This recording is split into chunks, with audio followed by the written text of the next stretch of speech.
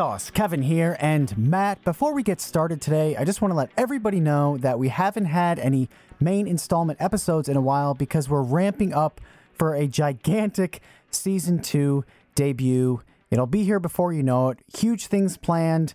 I guess the only thing I could say is there will be a wall involved. That's the only thing you can say. There will be a wall involved, yes. So that's the only thing you're willing to tell anybody who follows the Create Unknown. Yeah, that's it. I'm good. Just one wall or like 2, 3, 4 walls? Well, I mean, yeah, there will be, I guess, 4 walls because it's not just like one wall in an open field, but the highlight of this will include like a particular wall. Okay, so 4 walls total, but one wall is a very special wall. Am I clear on this? I guess I should have said yes.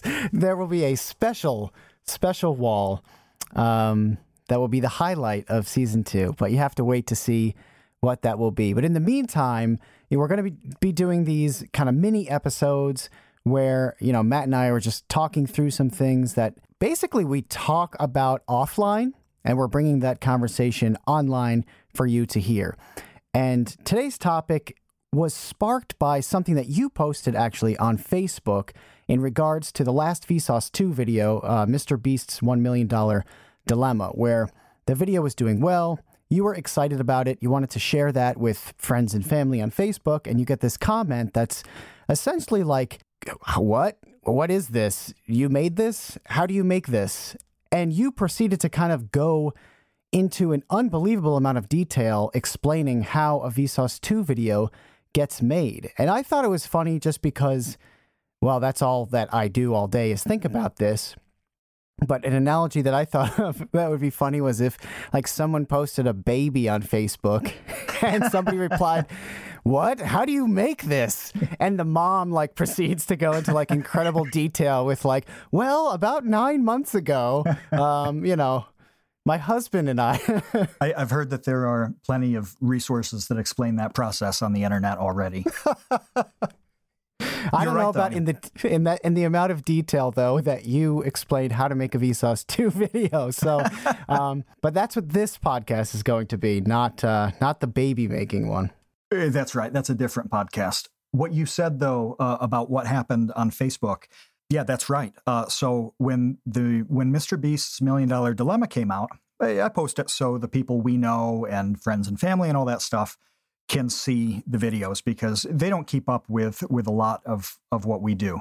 So I posted that, and my friend Cole, who's a wildly talented artist, musician, he's actually animating, doing a full feature-length animated rock opera right now. And it's going to be, I think he's going to have it done by the end of the year, maybe. But that just lets you know that he's a guy who really thinks about the creative process and how somebody else does something. So he flat out asked, what? And then some follow-up questions about how this gets made. And like you said, we talk about the elements of this constantly. I mean, all the time, all day, right? And I talk about how things go from idea to finished project constantly when I work with other channels, other creators, but I'd never really put it all together. And so when I replied to Cole, I outlined the basic process, and that was 1,000 words. And I thought of all of these things, these little elements that matter a whole lot that I hadn't addressed in there. So I kept doing follow-up comments, and I made a bulleted list of all those elements that I would want to mention. And the list was 19 items long. And this was happening when I was in bed. I was just on my phone. And so it's not like I sat down and had a session to do this. And I still came up with, 5 pages of text and 19 additional items just on the spot. But I started thinking about the process as a whole because we don't ever take it as a whole. We're so wrapped up in each step of it. Outlining that is actually a really important thing. And I started to realize how many times people like Cole have asked me questions about how you do what you do, how other creators do what they do. It's a pretty fascinating thing to think about. And you're the right guy to talk to about it. Well, at least for how I do what I do. I think that everybody has certainly different processes for creating whatever it is they create. You know, I don't think that a makeup guru goes through the same exact steps as an EDU creator or someone who does, you know, React videos goes through the same process as someone like What's Inside, who's, you know, they got to figure out how to cut open a safe. Right. You know, like step 1, get a safe. Step 2, like how do we cut this thing open? You know, so everybody definitely has different approaches because they need to. And that's what I love about YouTube. Well, one of the many things I love about YouTube is just the variety of content and the variety of people creating this stuff in so many different ways to ultimately get to kind of the same finish line, which is, I hope other people are interested in watching me do this. Conceptually, I think that the process is pretty similar for most creators. They do it their own way, and it's going to play out in terms of specifics, it's going to play out very differently. But generally and conceptually, I think it's fairly similar across the board for most people who are on YouTube. And I think we really need to pull back the curtain on this whole process as we think more about what's going to go into season 2 and who we're going to talk to and how we're going to talk to them. It's a pretty good time to outline at the most foundational level what this is all about. So I think everybody starts in one form or another with some kind of idea, right? So what do you do? Where does a video begin for you?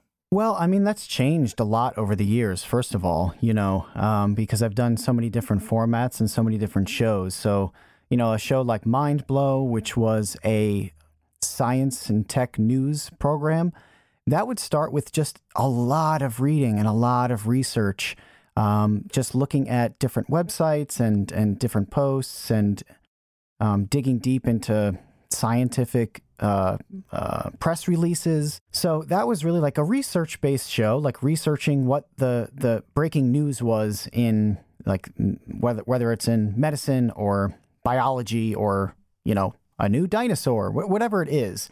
That's very different than what we're doing now on Vsauce 2, which is kind of exploring game theory, exploring thinking and how we think, and different paradoxes, that sort of thing. That's a totally different thing. So I think just within Vsauce 2, you know, depending on what show you're talking about, the process ends up being different from day one. So just to say what it is on day one now, it's what's a topic that is interesting to me, first of all, because if it's not interesting to me, then I'm going to have a hard time. Out. Yeah, I'm going to have a hard time thinking that I can make it interesting to anybody else because, you know, if I don't like it, then why would anybody else? It's probably not going anywhere, no. Yeah, no. I mean, somebody else may be super passionate about this thing that I find boring, and you know, God bless them, and I hope that their channel does really well, and they can make a much better video about that thing than I can. But, for instance, like things like the missing dollar riddle or the birthday paradox, it really starts with like, what is this concept that has a surprising element to it? I think that's really an important part of choosing a topic. Is there a surprising element that I find intriguing that I think other people will also find intriguing, and just kind of like twists your brain in a fun way? I'm glad that you brought up the birthday paradox specifically, because I think it's a really good example of this, where you went through the process of asking whether it interested you, and it did. Then is it compelling to other people? It absolutely was. And then seeing how it's been done before. And the cool thing about the birthday paradox is that a lot of capable people have talked about this and made good videos explaining it before. So you had to deal with the task of, okay, it's kind of been done, but I have an element here that's going to be quite a bit different than anything that's happened before. I can make this video in a way that is completely fresh and new, even to somebody who's familiar with the general idea of the birthday paradox. That's a really cool part of the process, to be able to inject that freshness, to take it in a new direction. So the idea that you have at the beginning, that idea may need to change a little bit, right? Well, I mean, I think that's the crux of all creative endeavor, honestly, is what are you adding to this thing that, other people have either already like done before or, are familiar with. Like, look at music, okay? Any musician is writing songs like that are kind of like other songs that came before them. You know what I mean? It's like, Sure.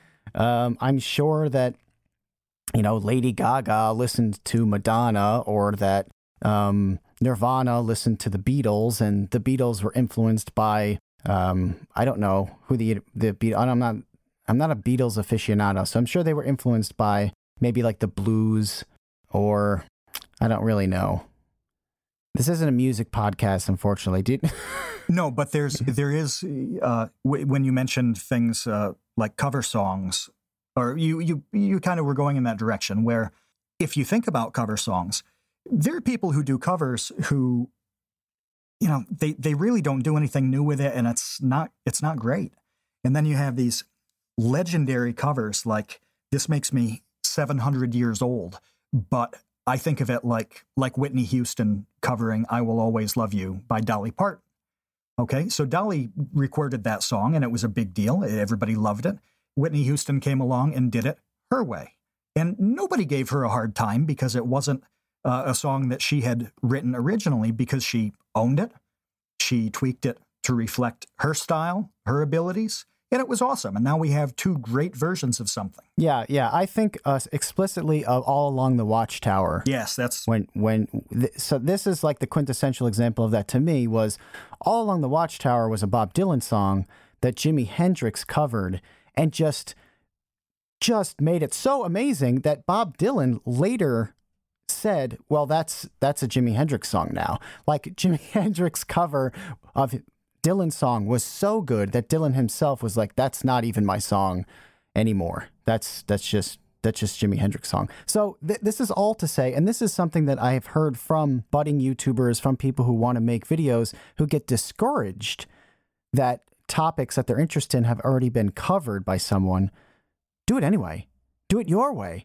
There is no like inexhaustible topic. There's always a fresh perspective. There's always new ways to demonstrate it. There's new ways to articulate it. Like, there is no definitive really version of any explanation or topic I can think of. It's as if, no one ever wanted to do comedy again after Charlie Chaplin. They're like, well, I'll never be funnier than that guy. It's like, well, I mean, maybe, but you could be as funny as you are. So if somebody, that's good enough, I think. Yeah. If somebody said to me, oh, I want to have this channel where I make unboxing videos. People send me weird things in the mail and I open them up live and react naturally. Okay. This has been done before in a really exceptional way. iDubbbz is pretty good at opening up strange packages when he doesn't accidentally cut his arm open. But that's great. If you tried to do it, though, it's going to be a completely different experience. You're just not going to be the same guy, even though you're doing something similar. And I'm not saying that everybody should go out and start a strange package reaction channel, but it would be impossible to copy him. It just isn't possible, because you're going to inject all of your personality and all of your style into whatever you do, even if it's a setup that is as straightforward as, I am going to take the lid off something and I don't know what's inside of it. Right. And you see this in the EDU space, and I'm most familiar with that because of Vsauce, obviously, but the number of EDU channels that have cropped up over the last, 5-6 years is just inspiring. And the amount of newcomers onto the scene who then end up, inspiring me, someone who's been doing it for such a long time. It's really kind of like a reciprocal thing that I think is great. So anyway, getting back to the original point of like how a Vsauce 2 video starts, that's how it starts. It starts with me being interested in something I think is surprising, unique, and also something that I think has some sort of message that will allow people to understand themselves better or each other better or the world better. If there's not like an undercurrent of something you can kind of take away from a concept, then I'm not super interested in it. That's how I usually describe Vsauce 2 to people, is these are videos that cross a broad spectrum of content. But the common theme is that each one tells you a little bit about what's going on in your head or what's going on in the world around that head. I think that's a fair way to put it. So what you've described, really, a video, an idea is going to sink or swim based on how compelling it is to the audience. And that's the next step in the process, isn't it? After you've had an idea and thought about it for a little while, how to make that compelling to everybody else. Yeah, absolutely. And I think that often just starts with the title and the thumbnail, because that's really the gateway into the video. You know, if people don't click on the video, then it doesn't matter how good the video is, because they'll never see it. So that is a really strong element that I think everyone understands. Some people take advantage of. You know, the whole term clickbait comes into play here, where, you know, you're kind of specifically trying to mislead.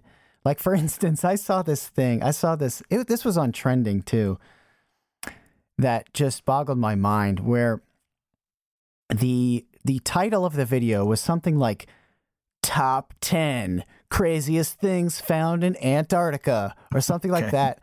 And it was a picture of Jason Voorhees, like, what? Underwater. Yeah. Like from Friday the 13th. It was like a screenshot of Jason from Friday the 13th, like in Crystal Lake underwater. And I'm like, that was not found in Antarctica. Like, there's no way that whoever like made this video found Jason Voorhees like under the polar ice caps, and like, this is what clickbait is, and that's why people have a problem with that sort of like misleading title and thumbnail. But even when you get somebody to click, you have to make a narrative that's compelling to them from the beginning to the end. And we've talked about that process with every video, really, for a long time now, on how once somebody begins, they need to have a reason to stick around. You've got to give them something interesting. And I want to detail my pain on this point, because this is basically the only thing that we ever argue about on making a video, is what's compelling, because there are all sorts of things that are compelling to me, and I point them out to you and say, hey, check this out, because this is awesome. The one that I bring it up like every 2 days is with the Legend of Zorba video. Infocom, the company that made software in the early 80s, the quirkiness of their story is really fascinating to me. They sat around a table and decided on the name of their company before they decided what the company would actually do. They literally chose Infocom because it sounded like a serious software company. And then the next question was like, okay, now what are we going to make?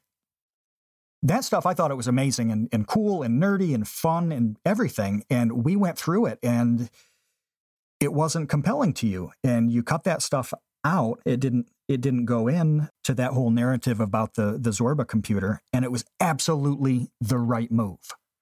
Had all of that stuff that was fascinating to me been included, that video probably isn't a good one. Well, I think it comes down to just trying to imagine the video from an audience's perspective. It comes down to like trying to get out of my subjective experience and seeing it with fresh eyes, you know, as if I didn't know what I was talking about, as if I'm just sitting down and I'm watching this thing.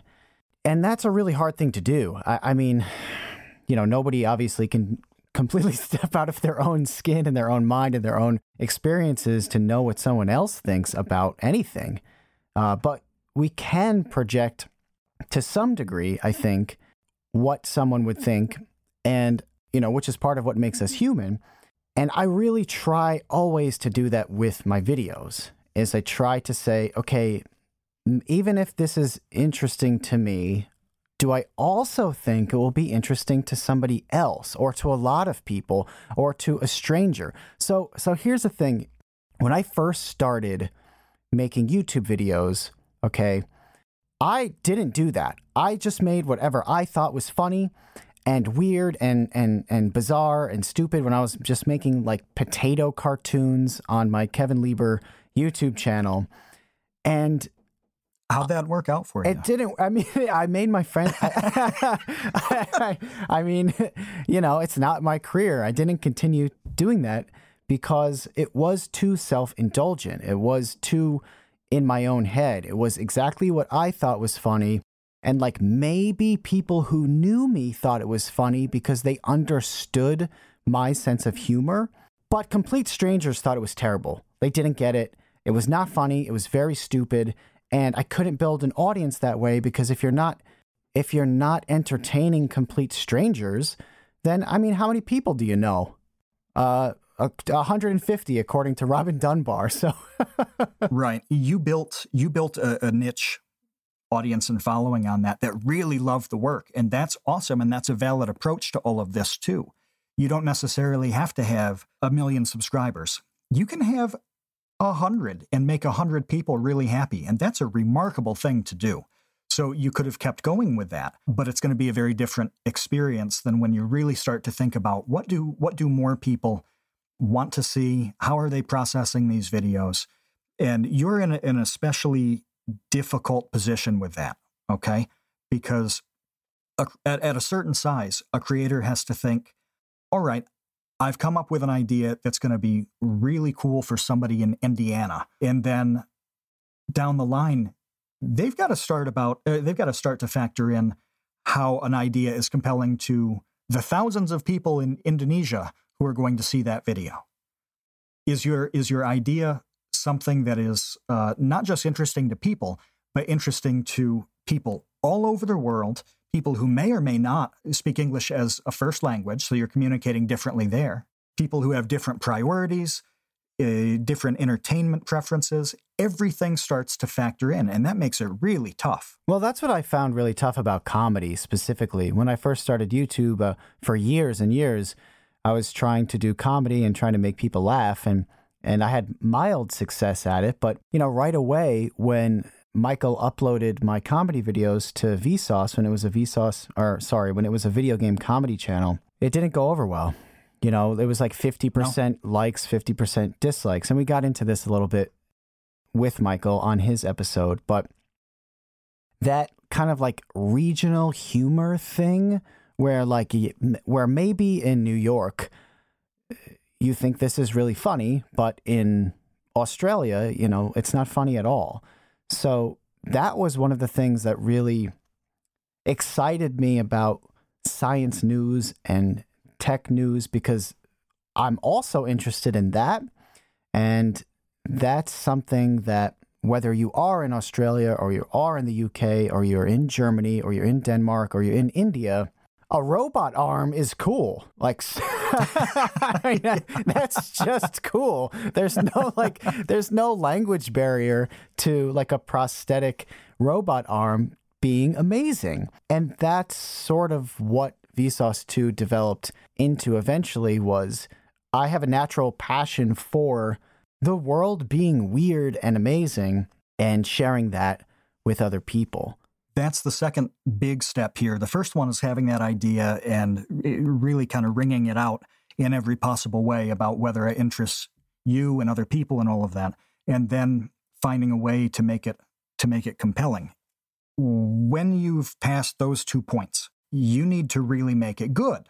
Okay, you've got to have, in your case, being in the education space and especially the science space, science and math, you can't be wrong. It is not an option for you not to be on point with every sentence of every video.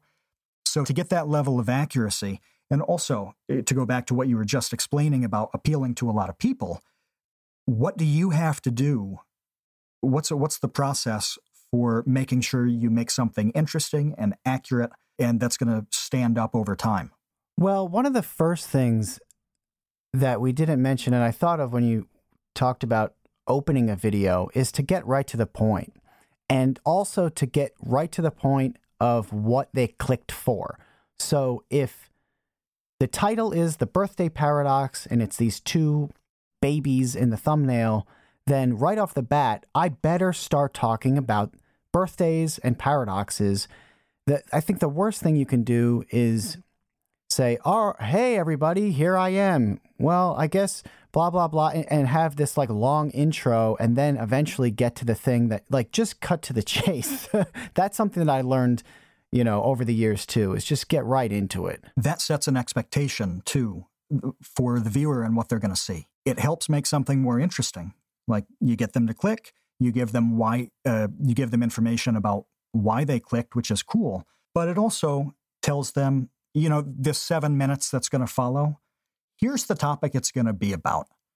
We're going to do this. And it sets an expectation for them that seems to roll all the way through the rest of the video. Yeah, but I actually have a pet peeve with videos that say, like, repeat what the video is in the beginning. So say you need a tutorial on how to fix your dishwasher, and you go into the search field on YouTube, say how to fix Whirlpool 89 dishwasher. And then you click on the video that says how to fix Whirlpool 89 dishwasher. And then the guy is like, "Hey, today we're going to talk to you. I'm going to teach you how to fix the Whirlpool 89. It's like, I know. That's what the title of the video was. That's what I searched. The thumbnail was you with the Whirlpool 89 dishwasher. You don't have to tell me that today we're going to talk about how to fix the Whirlpool 89 dishwasher. Like, just start fixing it, man. So when somebody's past this point, whether they've been hit by another restatement of the title in the dishwasher case, or they've just had an expectation set, you've got to make a narrative and a visual that's really accurate and compelling. So with the videos that you make, which, like in the human series, humanity is a fairly complex thing, right? Especially when you're talking about some kind of concept that could go back 10 or 20,000 years. The research that you can go on is spotty. It's not complete, but you have to present something that's as sharp as possible and as complete as possible and interesting in a subject that you probably don't have a PhD in. This is a tough process, right. And it's the process, part of the process that I think people don't fully understand what goes into that on your end, on the research side, on talking to people who are experts in really weird little niches. That's something that I'd like to hear you really put into detail, because that's how a great video comes to be, by harnessing all of those things. Right. Okay. So for instance, let's see, let's pick one that probably most of our listeners have seen. So, okay, The Invention of Blue. So The Invention of Blue was a video where I just wanted to make a video about colors. That's where I started. I thought, well, I don't really know much about colors. I just don't. Like, I don't know the science behind it. I don't know much about pigments or dyes. So I'm just going to find some books on Amazon about colors and see what pops, see what's interesting. Just start reading. That's really where it begins. Just start reading about a thing. And I read a couple of books about colors, and blue was one color that kept jumping out to me as having this strange story, and a story that was innately linked to the development of humanity. And that being that blue is just not an easy to make color. It's not widespread in nature. There's not a lot of blue plants. There's not a lot of blue food. There's not a lot of blue animals. So I essentially, like you go down a rabbit hole on YouTube. I think everybody knows about this. You click one video, all of a sudden you're watching like 10 videos about something you never thought you'd be interested in. It's sort of like that, only with books. So before I knew it, I was buying every book I could find, which unfortunately there aren't many, about the color blue. And then I'm starting to go through the books and notice which experts are quoted in these books. Like, oh, this person was quoted in this book. Maybe I could reach out to them and ask them some questions. So I'll literally do that. I'll Google this expert on colors, find their email address, and I'll email them and say, hey, I'm working on this video about the color blue. I have XYZ questions, or could you read the script and tell me what you think? What I don't think people realize is how many areas that happens in. So it would be really easy for somebody to hear what you just said and thought, okay, there are a bunch of scientists who know about blue in nature and how humans process that color. That's like a PhD thesis on its own. But the reality is I remember talking to you about that video and how it was developing. And we started to realize how many other areas were really important to how the world used blue. For example, manufacturing in the 1800s, like post-industrial revolution manufacturing, that had a major effect on using blue dyes. So all of a sudden, you're in history and economics territory. And this is a completely different thing from what makes a bright blue bird, be blue in some island somewhere.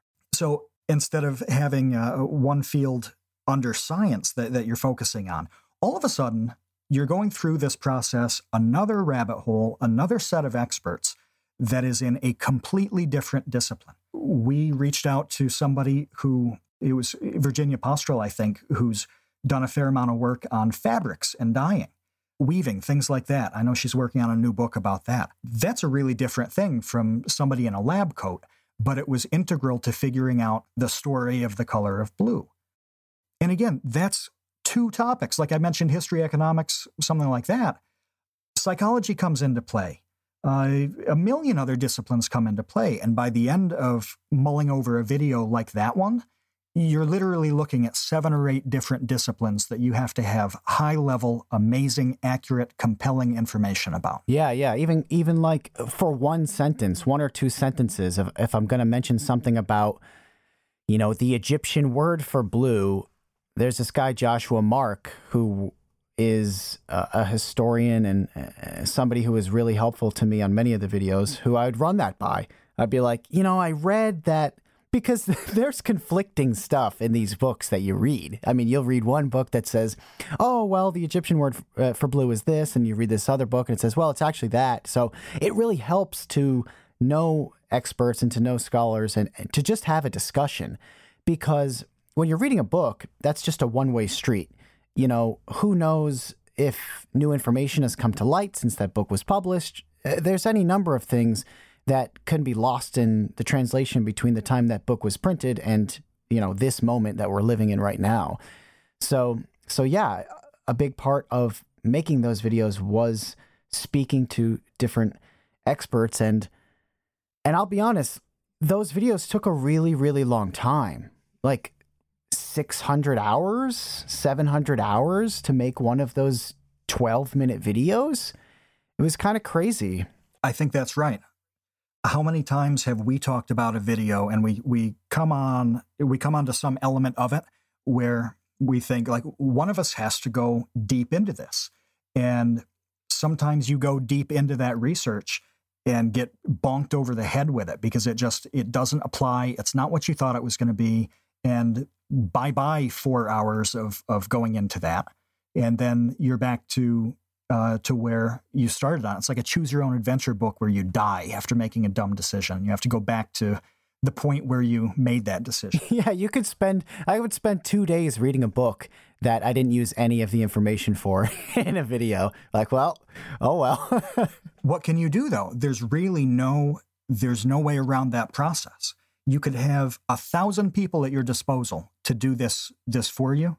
And you still wouldn't get to all of it. If you had an army of dedicated hyper nerds sorting through information, it would still take a really long time. Well, and also I don't know what hyper nerd 997 finds compelling compared to what I find compelling. So at the end of the day, ultimately, if it's your video and it's your research and it's your script, you kind of have to know the stuff yourself. That's the next step that I wanted to get to as well.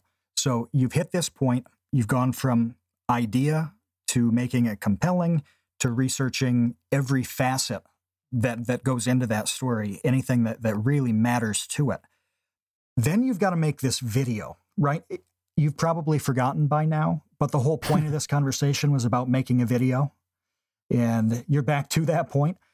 We've talked about holding on to an audience and giving them information that's really compelling to them. And your estimate was that you kind of have to pop in somebody's head about every 7 seconds. Does that seem right? I think so. I think you need to constantly be surprising, engaging, like setting things up and paying them off, because there's a lot of competition out there. It's really easy to just stop watching a video and move on to something else.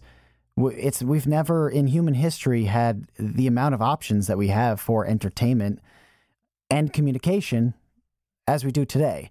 So in order to keep the attention span of anyone online on their phone or, sitting at a desk for 12 minutes, 13 minutes, then every 30 seconds better be kind of something new, or it's got to be going somewhere. Like why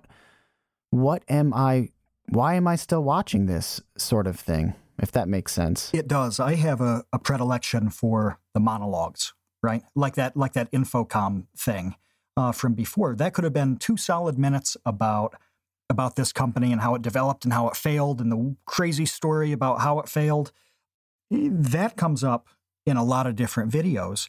And you pretty much look at it and just say, hey, this is a monologue that is only interesting to you and like 7 other people in the world. It's true, though. Can you put these 2 pages into one good sentence?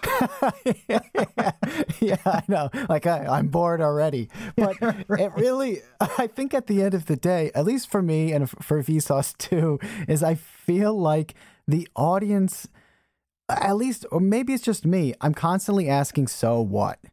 So what? Why do I need to know this? Why am I still listening to you? Why am I still watching this video? So what? What does that have to do with me? How does this help me at all? Like going on a rant or a monologue about Infocom and the history of this company from 35 years ago. Well, I don't know. Guess what? Most of the people watching this video were not born then. Like, they don't care. What does this have to do with me? Like, I'm 9 years old. I just got finished watching, Pew News, and now I'm watching Vsauce too. So, you better tell me, continually remind me what this has to do with me. They just got out of boot camp. From entering the 9-year-old army. Yeah. The process you just described is what goes into making that compelling. Pretty much every sentence. And the overall concept here, the conversation that I have with other creators who are developing their channels, this comes up a lot, is like, this sounds strange, but it's actually not enough to be good. It's not enough to be right. It's not enough to do whatever you do well. And you'd think that it would be, okay? But it really isn't. There's another level to it that you just touched on about making this interesting, making it relevant to them. So you see this with musicians a lot. You'll watch a video where somebody is killing it, whether they're singing or playing the guitar or whatever it is. They're amazing, and they've got like 93 views. You're thinking, how is this possible? Or you'll read a comment on an article that's, or a video that's about science or politics or something that's fact-based. And it's clear that this person has tremendous knowledge that they can express really well. So they're right about it. Why isn't their channel blowing up? So there's a lot more to it. You've got to take the results of this rabbit hole deep dive commitment to every discipline kind of thing, and then put it in a format that really resonates with people. And that includes a bunch of add-ons on the videos, doesn't it? Really kind of crafting that viewer experience. Well, yeah, you have to have the visuals be compelling. You have to have, for instance, with the human series, I always tried to have the set compelling. So I would sit in a kiddie pool, or I would sit in a ball pit, or I would sit next to an inflatable dragon toy. You know, there was always some sort of consideration of like, what is the audience looking at? Is that interesting? Is it just me in front of the same background? Or, you know, should I make it look more interesting? So the set, I always wanted to make compelling. The visuals, you know, the visuals are, it's a visual medium. It's video. So what am I looking at? Like, it needs to be visually entertaining. And I think that's part of the development over the years of shows like Thought Glass, for instance. I don't know if people remember that show, but Thought Glass was a show that I used to do that I shot behind a gigantic pane of glass. It was essentially a whiteboard on wheels, but instead of being a whiteboard, it was glass. And the amount of like tedious pre-production and post-production that went into the show made it kind of unsustainable over time, which is why the show stopped. But essentially, I would present a video behind a pane of glass, and then whatever I was talking about, I had printed out icons onto translucent paper, like overhead projector paper with a sticker on it. I'd put double-sided tape on a printed out overhead projector paper of, like, say, an orange or a rocket ship or something. And as I was talking about the orange, I would stick it on the glass in front of me. And then Eric Langley, who does the VFX for Vsauce, would animate that sticker. So then all of a sudden, you know, this orange could then morph into a lemon, and then it could morph into a tree or whatever. And he actually won an award, an editing award for this show. I didn't know that. He won a Webby, I believe, for best editing years ago for Thought Glass, because it was amazing. He would turn these stickers into animated objects. But why did I do that? Why did I go to such lengths to talk about, you know, why oranges are called oranges? Because I wanted it to look cool. That's all. I mean, I wanted it to look different and fresh and unique and stand out from the pack. And also, part of being a creative person to me is I want to see what I'm able to do. I don't know how to articulate that in any like higher or more intelligent way, but a lot of it is just, can I make this idea a reality? Let's find out. The cool thing about you telling the Thought Glass story is that I remember the complexity of that era. And you left out the part about how you shot that in one take. That was part of it as well, wasn't it? Oh, yeah. So that was all in one take too, because there couldn't be any edits on me, because so I would have to place the stickers and take them down, all kind of choreographed along with what I'm talking about.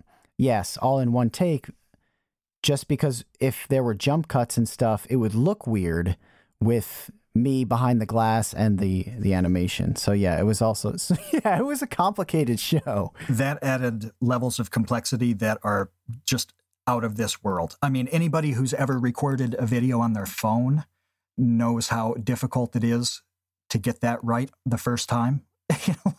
Because everything goes wrong, as it always does. And to be able to pull off something on the level that you just described and do it in one clean take, that's insane. So the reason that this is so cool to me is because it stands in contrast to what you're doing now with the whiteboard that you invented. And I really love this concept because it shows people that your content is going to sink or swim based on really just how good it is, how compelling it is. Even though good's not enough, in the end, you've got to have a decent video. And the whiteboard angle, the demos that are in front of you, they're much simpler than the craziest pane of glass system in the world, but they work really well with all the information that you're putting out there. That's a pretty remarkable thing. How did you go from a mindset of outrageous complexity and fantastic stuff to something that did even better in a simpler way? Well, I mean, all of this is just trial and error, and it's developing over the years. And that's one thing that I always tell people when they ask, how do I get started?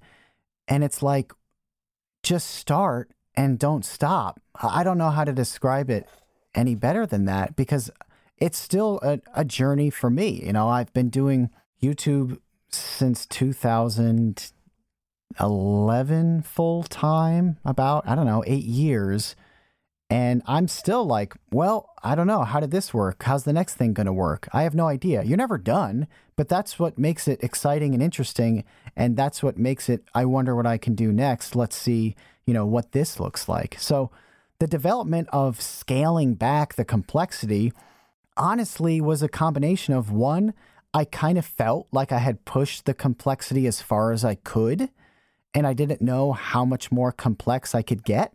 So to me, it's not interesting to keep doing the same thing forever. I want to try new things. And the other part was, quite honestly, I wanted to upload more frequently. And those complex videos that took 6-7 weeks to make, it's like, man, it's a bummer that I can only put out a small handful of videos a year like this. And I'm sure that there are plenty of people who would prefer that. But for me, like, I'd much rather be able to put out a video, every 2 to 3 weeks instead of every 6 to 7 weeks. I want to jump back to something that you just said about people getting started. That's the number one thing that people have asked me for years and years now when I talk to them pretty much anywhere, and they find out that I work in the YouTube arena and work with creators. It's like, I've got this great idea. I've wanted to do this thing forever, but I don't know how to get started. And they never like the answer, which is, it doesn't matter. Just start. Just do something, because all the planning that you're going to do is probably going to be wrong. It's not going to work out that way. I'm not saying that you press record on the camera and then just make everything up on the spot and see what happens when you press stop.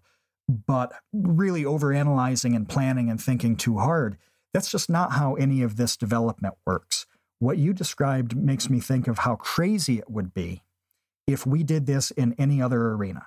So let's say you ask a 5 or 6 year old what they want to do when they grow up, and they say, I want to be an author.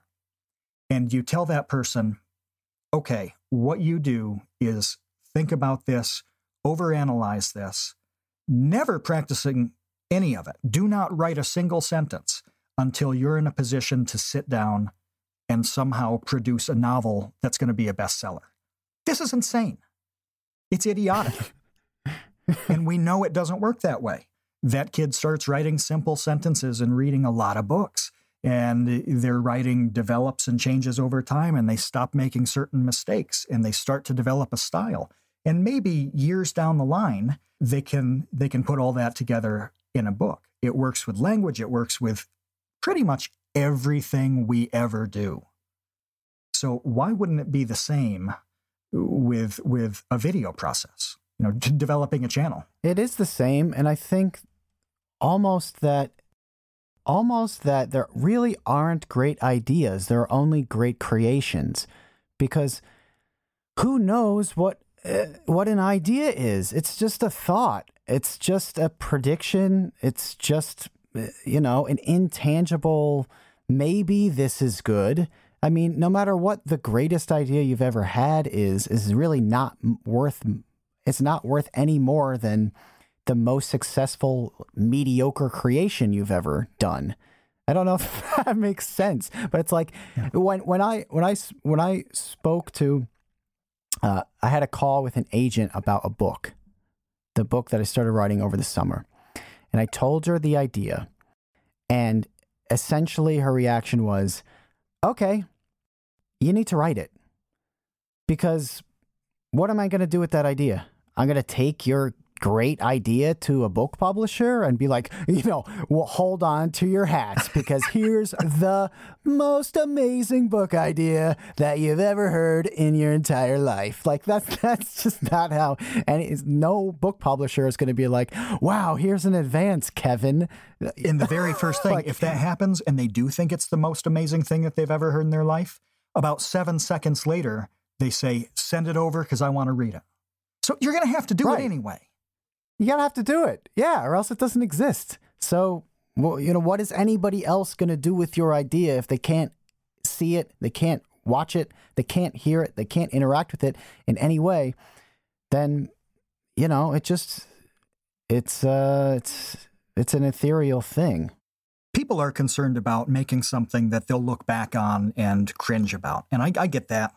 I mean, I actually used to use my college papers as an example when I would help people with writing. I would send them a paper that I wrote and deconstruct that paper. And that way I was saying to them, here's me criticizing myself. Here's how much I sucked. It's okay to suck.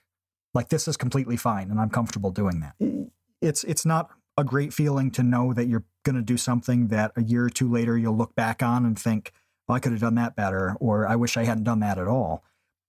But at the same time, the way I put it with people who ask is, who are you going to disappoint? The 0 fans you don't have? Yeah. If I start a YouTube channel tomorrow, like, literally there is nobody in the world who is going to be disappointed if it stinks.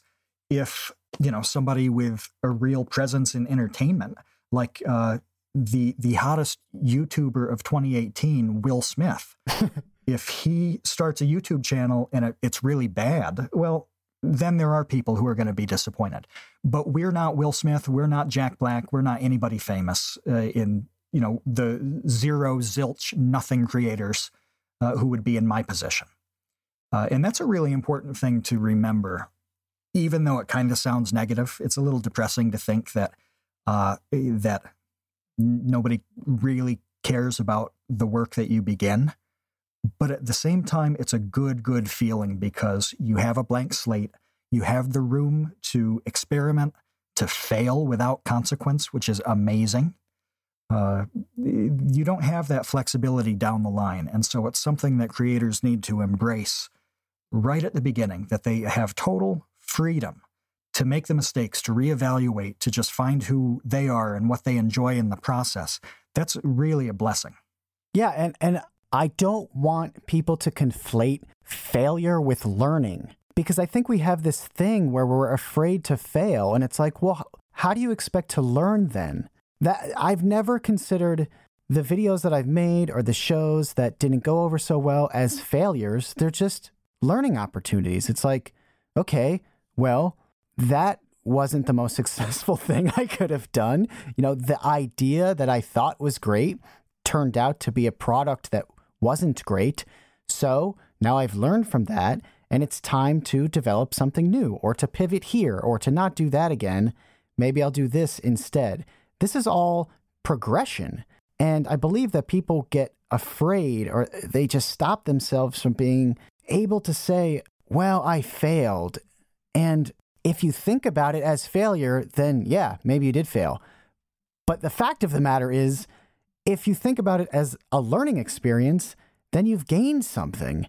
And I don't know why this all of a sudden turned into like a Tony Robbins, like inspirational kind of, I don't know. But that's how it works, though. Like Deepak Chopra thing. But it's just facts. That's just facts. It's just how it does work. That's how it works. And it's really helpful when you have somebody else who can get out of your head. Like having somebody around you who can give you some of that feedback. That really helps a lot. And how many years did we do this back and forth with us before YouTube even existed? Yeah. Where we were doing different stuff, and it was extremely helpful to talk to somebody and say, hey, is this a stupid idea? Or can you read this thing I wrote and tell me if it's as good as I think it is? And not only does that other person have pretty amazing perspective if you find the right one, but they also just aren't you. And that's huge.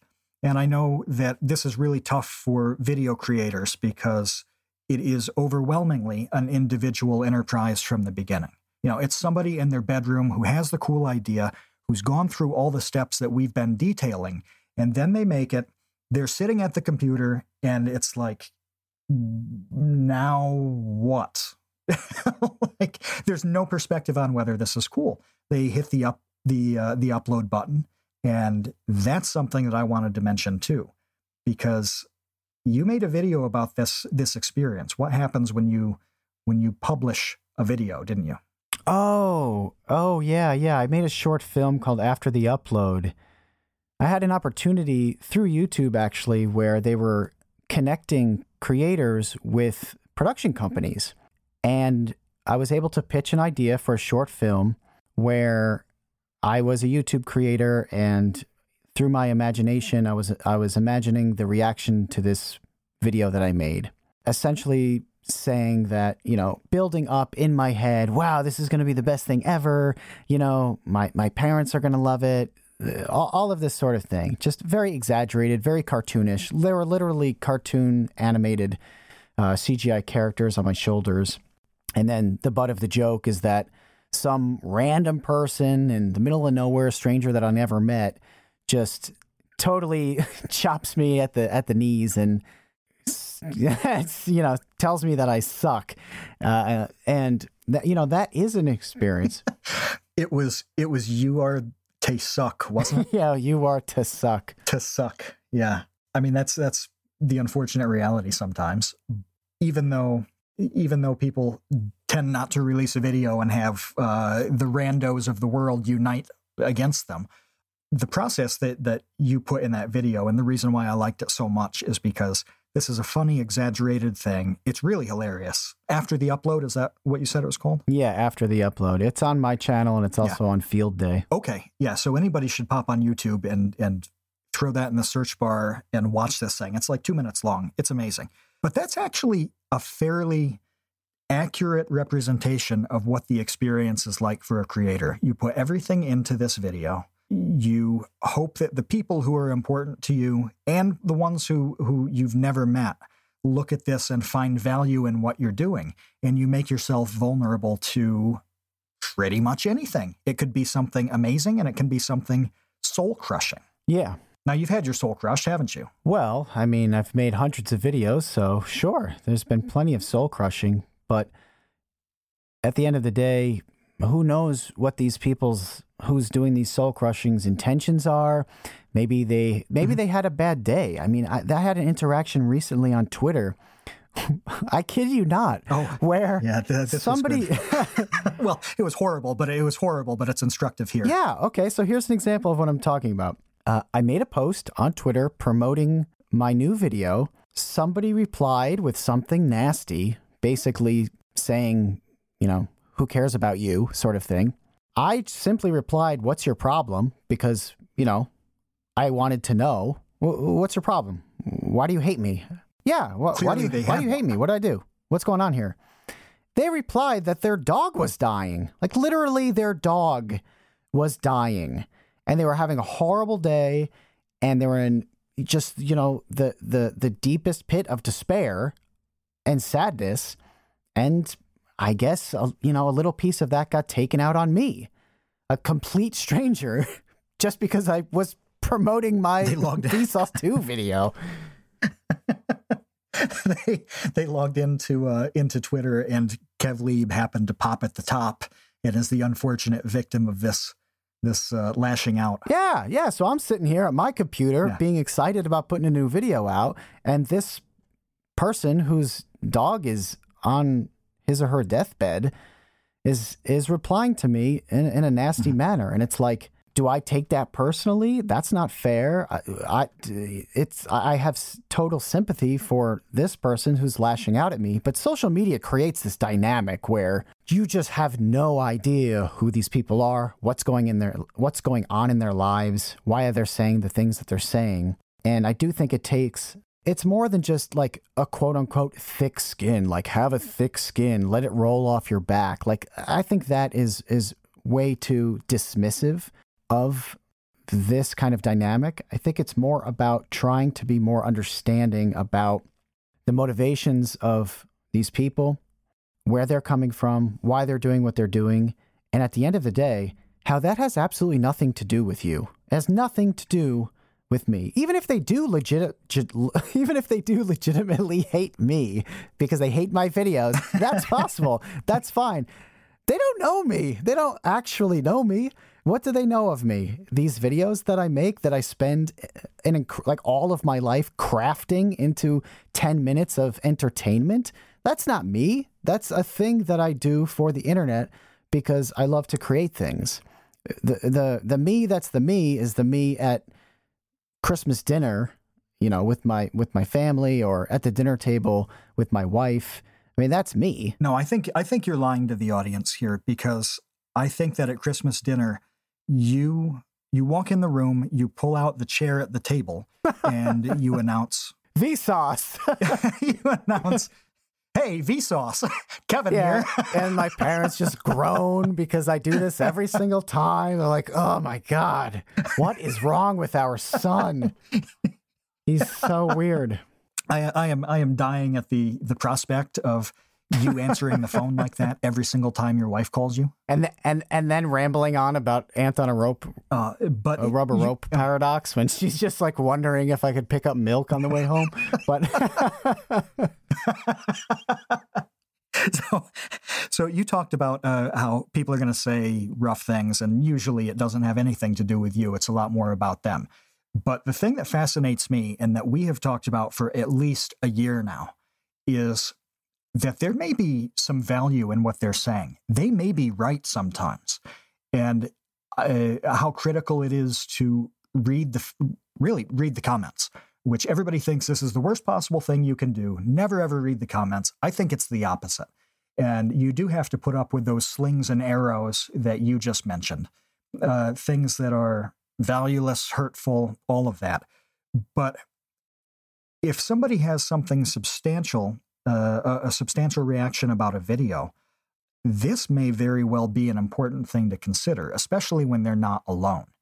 And that criticism is invaluable in terms of developing your channel, developing your content. It can help you decide that, well, maybe this series isn't cutting it, or maybe the way I addressed this topic was just not what the people who follow this channel are into. And the one specific example I want to put out on this was how cool it was to see you make a video on a paradox, which I think it was potato paradox. And we read some comments that were really negative, where people are saying, "Yeah, this is dumb because it's not even a paradox. This isn't a paradox." And we realized that people didn't know what a paradox was and wasn't. They'd never thought about the classification systems that go into categorizing paradoxes. So the next video you did was "What is a Paradox?", which was the biggest video for you in 2018. It consistently racks up views and minutes, and people just go crazy for it now. That was strangely born from criticism in the comments of a video. Yeah, literally, directly born from people being upset at me, essentially, for making a video called The Potato Paradox, and they didn't believe that it was a paradox. So they felt duped. They felt like that video was clickbait. This isn't a paradox. You're just doing bad math, essentially, comments like that. So I read them and I decided, okay, well, what is a paradox? If you don't think that a veridical paradox is a paradox, then let's talk about what paradoxes are and aren't. What is a veridical paradox? What is a falsitical paradox? And go into Quine and his classifications of the different types. And that ended up being not only the most popular video of 2018, but one that I probably had the most fun with, honestly. There were a lot of elements in that video that I had a lot of fun with, that I thought were neat, with like the note card and pulling the tape off the note card, and just the different setups, trying to explain the Monty Hall paradox in a fresh way that I believe is the most coherent way that paradox has been explained, and people still don't believe it, which is why it's a paradox. Hello. That's the other funny thing. It's like when you get all these comments that are like, oh, that's wrong, it doesn't make sense. It's like, the reason you think that's why this is a paradox. Yeah. Is because you don't believe it. It set the stage for a bunch of really good videos in that system of thought. You've established what a paradox is, the different types of it, and then that's something that could be referenced in future content. And to bring it back, all of this came from comments that just were not people fawning over how amazing you were. They were saying there's a problem with what you've done. And you started to think about whether there really was a problem. There wasn't. The potato paradox is a legitimate paradox, but it led you to think very closely very deeply about how people are processing this content. And as you did that and went through all of those steps, other topics came to light as being really interesting. This one is going to tweak everybody's mind specifically because so many people have trouble with this concept, or they think this other concept is totally invalid when it's not. It's shocking how processing that feedback that initially seemed negative turned out to be one of the most positive things that could have ever happened. Yeah, and I think if there's a main takeaway from this discussion and from the steps that we've kind of laid out here on this podcast, it's that all of this, for me, in year 8, in year 9, is still developing. It's still ongoing. I'm still figuring this out as I go along. I think that we get this in our head as audience members watching other people's content that, well, I can't do that because that person figured out exactly the right thing to do, or, they are uniquely good at this one thing and they were just born that way. And I'll never be able to do what they do. And for everyone, it's always a learning process. You're always trying new things. You're always kind of separating the wheat from the chaff, discarding ideas, absorbing new ones. And that's, to me, what the Create Unknown is all about. Literally, that's what this podcast is about. That's what the name, the Create Unknown, signifies, is that all of this is about creating the unknown. It's about making things. It's about turning ideas into shareable, tangible, or, sensory stimulating projects. That's really what we started with, isn't it? Where we started at a point of being totally unknown in every way. What am I going to do a video on? How am I going to make that video interesting? I don't know. How am I going to make it visually compelling? Craft a narrative that resonates with people that they care about. We didn't even get in to elements like, how do you use music to augment this? How do you take advantage of other media to really craft the whole experience? We didn't get into, all right, you've gotten somebody to watch your video. What do you have to do to make them subscribe? To make them think, oh, I liked what I just saw. I definitely want to see the next thing that comes from this person. That's a completely different topic. And every one of these little steps, as I was saying when I wrote that comment to my friend, I made a bullet list of 19 things off the top of my head. I'm going to keep going on that list, and I would not be surprised if it goes over 50 when I slowly add things to it. And every single point in that whole process is entering a state of the unknown. You might have some guesses, you might have some ideas, you might have some mentors, who knows, some kind of information. But in the end, you're honestly entering the unknown. You're constantly asking questions and trying to come up with the best answers and hoping that it works out. And if it doesn't, then ask new questions and find some new answers. But we can get into those other steps in the next installment of this series while we're gearing up for season 2. I hope that all of you found this discussion interesting and, helpful if you're out there thinking about starting your own channel or starting a comic strip or writing music or whatever it is that you're interested in, or just better understanding the creators who you follow and who you love. So thank you very much for listening. This has been Kevin Lieber and Matthew Tabor for the Create Unknown. And as always, thanks for listening.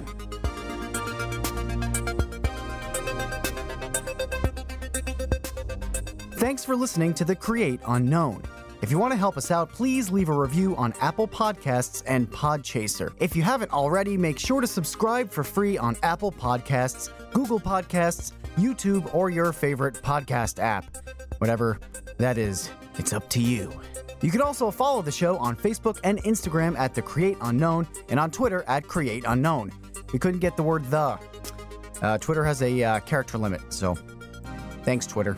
And our website is thecreateunknown.com. The Create Unknown is a Vsauce production in association with Triangle Content. We've been your hosts, Kevin Lieber and Matt Tabor. Check us out on YouTube at Vsauce2. Executive producer is Dave Kiney. Our theme song is from the incredible Mega Drive. You can check out Mega Drive's website in the show notes. Host and guest portraits by the amazing Tim Webster. His portfolio and website are also in the show notes. This episode was edited by Adam Ganong. We'll be back in 2 weeks with a brand new episode. Until then, you are about to exit the Create Unknown. And as always, thanks for listening.